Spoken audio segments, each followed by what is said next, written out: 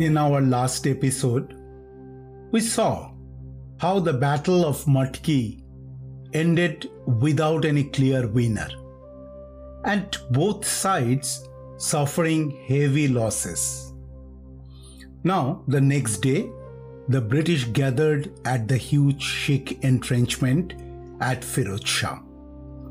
Gough wanted to attack at once, but Hardinge overruled him and ordered him to wait for the division from Firozpur to arrive. When they arrived late on 21st December, Gough led the attack at around 3:30 p.m. on the shortest day of the year. Hi, this is Kaushik Mazumdar, your host, and today we will take a detailed look into the First Anglo-Sikh War.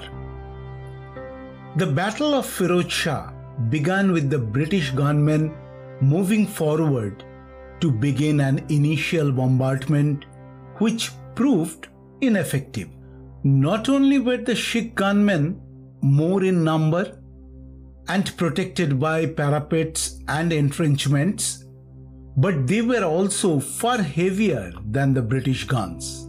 Gough's heavy 18-pounder guns had been left behind at Matki. As artillery dwelt, British and Bengal infantry advanced but came under heavy fire. One of the British regiments lost about half of its men and was forced to retreat. As darkness fell, the British launched a renewed attack, which overran several Sikh batteries and penetrated the Sikh camp around the village of Firoz Shah itself, before being driven back by counterattacks. Fierce fighting continued until midnight. Many casualties were caused on both sides as a Sikh magazine exploded. The next day, Gough and Hardinge tried to reform their troops.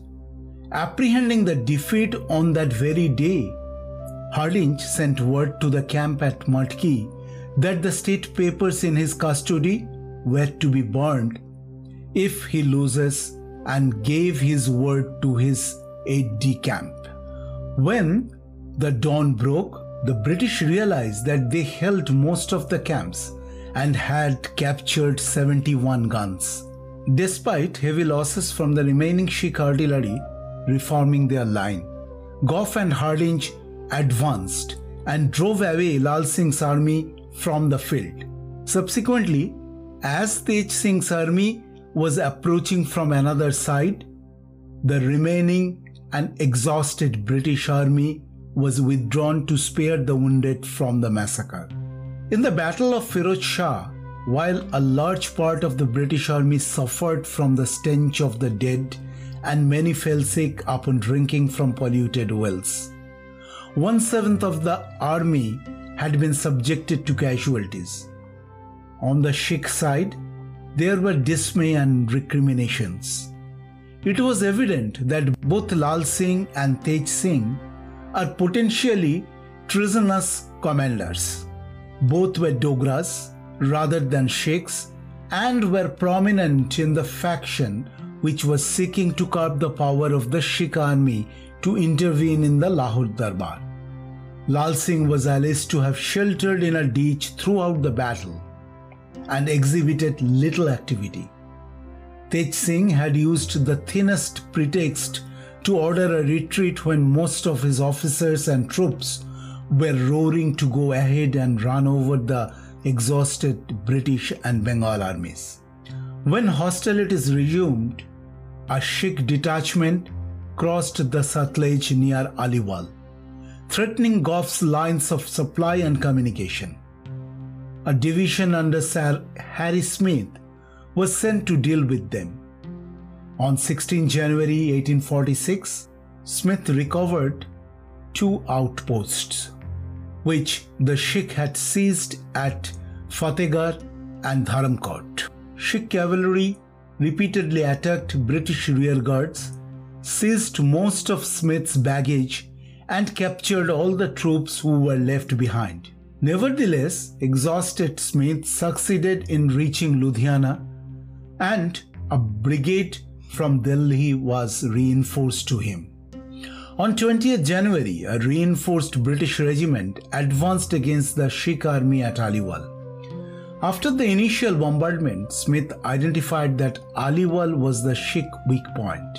He sent his infantry brigades to capture the village from where they could enfilade the Sikh center. They seized the village and began advancing across the Sutlej. The infantry in the Sikh center tried to defend but was overrun and forced into open by a Bengal infantry regiment, and the Bengal horse artillery opened fire. The Sikh soldiers fled across the fort, abandoning most of their guns, baggage, tents, and supplies. They lost 2,000 men and 67 guns. Many commentators referred to this victory of Smith as the battle without a mistake. Gough's main army had now been reinforced and joined by Smith's division. They attacked the main Sikh bridgehead at Sobrao on 10th February. Gough had intentions to inflict the attack on the Sikh army as soon as Smith's division had joined from Ludhiana, but Hardinge forced him to wait until a heavy artillery train had arrived. The state of the battle was delayed by heavy fog, but as it lifted, 35 British heavy guns and howitzers opened fire. Sikh cannons also fired back. The bombardment went on for 2 hours without much effect on the Sikh defense. At some point, Gough was informed about the shortage of ammunition for the heavy guns. 2 British divisions under Smith and Major General Sir Walter Gilbert advanced from the left, while another division under Major General Robert Henry Dick carried out the main attack from the right. It is believed that Lal Singh had supplied all the formational and strategic information before the battle started to Major Henry Lawrence. Nevertheless, Dick's division was driven back by Sikh counterattacks as Dick himself was killed. The British Gurkhas and Bengal regiments renewed their attacks along the entire front of the entrenchment and broke through at several points. British engineers blew a breach in the fortifications, and British cavalry and horse artillery pushed through it to engage the Sikhs at the center of the formation. Tej Singh had left the battlefield early. It is alleged in many Sikh survivors' account that he deliberately weakened the pontoon bridge. He had ordered his artillery on the west bank to fire on the bridge on the pretext of preventing British pursuit. The bridge broke, trapping about 20,000 of the Sikh army on the east bank. Yet none of the trapped Sikh soldiers surrendered. They fought till death. Some of the Sikh soldiers rushed to attack the British regiment with only a sword in their hands. Others tried to swim the river. British horse artillery lined the bank of the river and continued to fire into the water.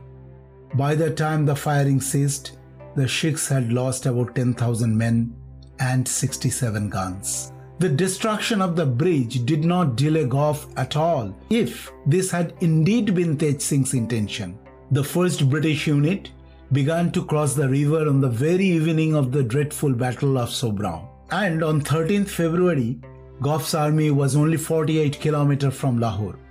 After the conclusive defeat of the Sikhs at the Battle of Sobrao, the British marched unopposed into Lahore on 20th February 1846. Regent Maharani Jhindan Kaur, along with Central Darbar, nominated Gulab Singh, the effective ruler of Jammu, to negotiate terms for surrender, a decision that India would suffer for long, even after independence. A peace treaty was signed between the 7-year-old Maharaja Dalip Singh and the East India Company at the historic Lahore court on 9th March to end the First Anglo-Sikh War. Till now, we saw how the British came very close to defeat at the Battle of Firoz Shah during the First Anglo-Sikh War, but were eventually victorious due to blatant betrayal by Prime Minister Lal Singh and Army Commander-in-Chief Tej Singh. The British army marched unopposed into Lahore on 20th February 1846. Astute Governor-General Sir Henry Hardinge did not attempt to occupy the Sikh Empire state away. Instead, he chose to force Lahore Darbar to sign a derogatory treaty. Regent Maharani Jhindan Kaur, along with Central Darbar, nominated Gulab Singh, the effective ruler of Jammu, to negotiate terms for surrender. The peace treaty that was signed between the 7-year-old Maharaja Dalip Singh and the East India Company at the historic Lahore court on 9th March had 4 major clauses. The company will own the land along with all the royal properties of Jalandhar Doab, situated between the rivers Bias and Satluj. An indemnification for the expenses of the war, 1.5 crores of Nanak Shahi rupees, were demanded from the Lahore court. Disarmament of the mutinous Khalsa soldiers participated in the last 2 years of war, along with the confiscation of all their arms and guns. The British government accepted the independent sovereignty of Raja Gulab Singh over Jammu and Kashmir territory and allowed him the privilege of a separate treaty with the British government. Maharani Jhindan Kaur was accepted as the regent of the minor Maharaj. 20,000 infantry and 12,000 cavalries were allowed to run the state. The company had long been in cahoots with Raja Gulab Singh of Jammu. Thanks to him, the British were well aware of the dilapidated condition of the state treasury. By signing the Treaty of Amritsar on 16th March with the company, Raja Gulab Singh seized his long-cherished land of Kashmir in exchange for 70 lakh personal Nanak Shahi rupees and became the founder and first Maharaja of the princely state of Kashmir and Jammu. To pay for this, from the very beginning, the Kashmiris were heavily taxed and complained of being sold into slavery. The angry courtiers of Lahore then incited the governor of Kashmir to rebel against Gulab Singh. But this rebellion was suppressed with the help of assistant resident at Lahore, Herbert Edwards. Soon the Kashmiri population rebelled throughout Jammu and Kashmir. By the means of these 2 treaties, the Sikh Empire had suffered a massive contraction. Incompetent Lal Singh could not administer for long.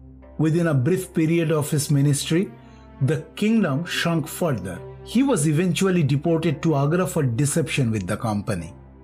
At this point, the company signed the Treaty of Bhairoval with Maharani Jhindan Kaur on 26 December 1846. By the power of that treaty, the British government took over the administration of Punjab until Maharaja Dalip Singh reached the age of 16, and Lord Hardinge appointed Henry Lawrence as the resident instead of a native prime minister. The British army camped in Lahore in the pretext of protecting the Maharaja and the city of Lahore during the reorganization of the Sikh army. The British resident began to offer relevant posts to the Britishers. Jhindan was deprived of political rights. The Sikh community could not tolerate the humiliating terms of the Treaty of Bhairoval.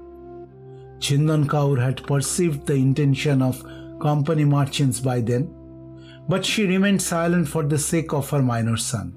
But 2 years after the Lahore Accord, when Dalip was 9 years old, she vehemently protested against the company rule.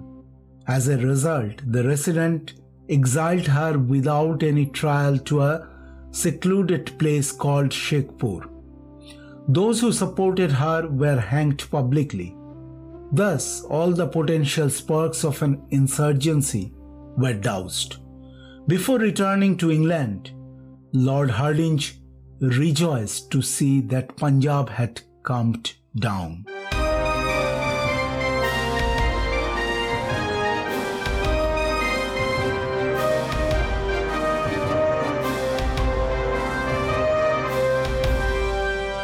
Want to learn more about the untold story of Indian freedom struggle?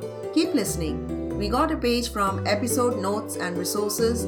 Visit us at http://www.ksproductionsusa.com. Subscribe to the Revolution Untold Story of Indian Freedom Struggle at Apple Podcasts, Stitcher, Spotify, or wherever you get your audio. Be sure to leave us a review, give us 5 stars, and please talk about us to your friends and family. We want to hear directly from you too, so send us an email. Our email address is therevolution@ksproductionsusa.com. The Revolution Untold Story of Indian Freedom Struggle is produced by KS Productions INC in collaboration with Pastel Entertainment. Our executive producers are Kaushik Mazumdar and Shushmita Mazumdar from KS Productions INC and Shauli Mazumdar from Pastel Entertainment. Our researcher is Dipanjan Maiti.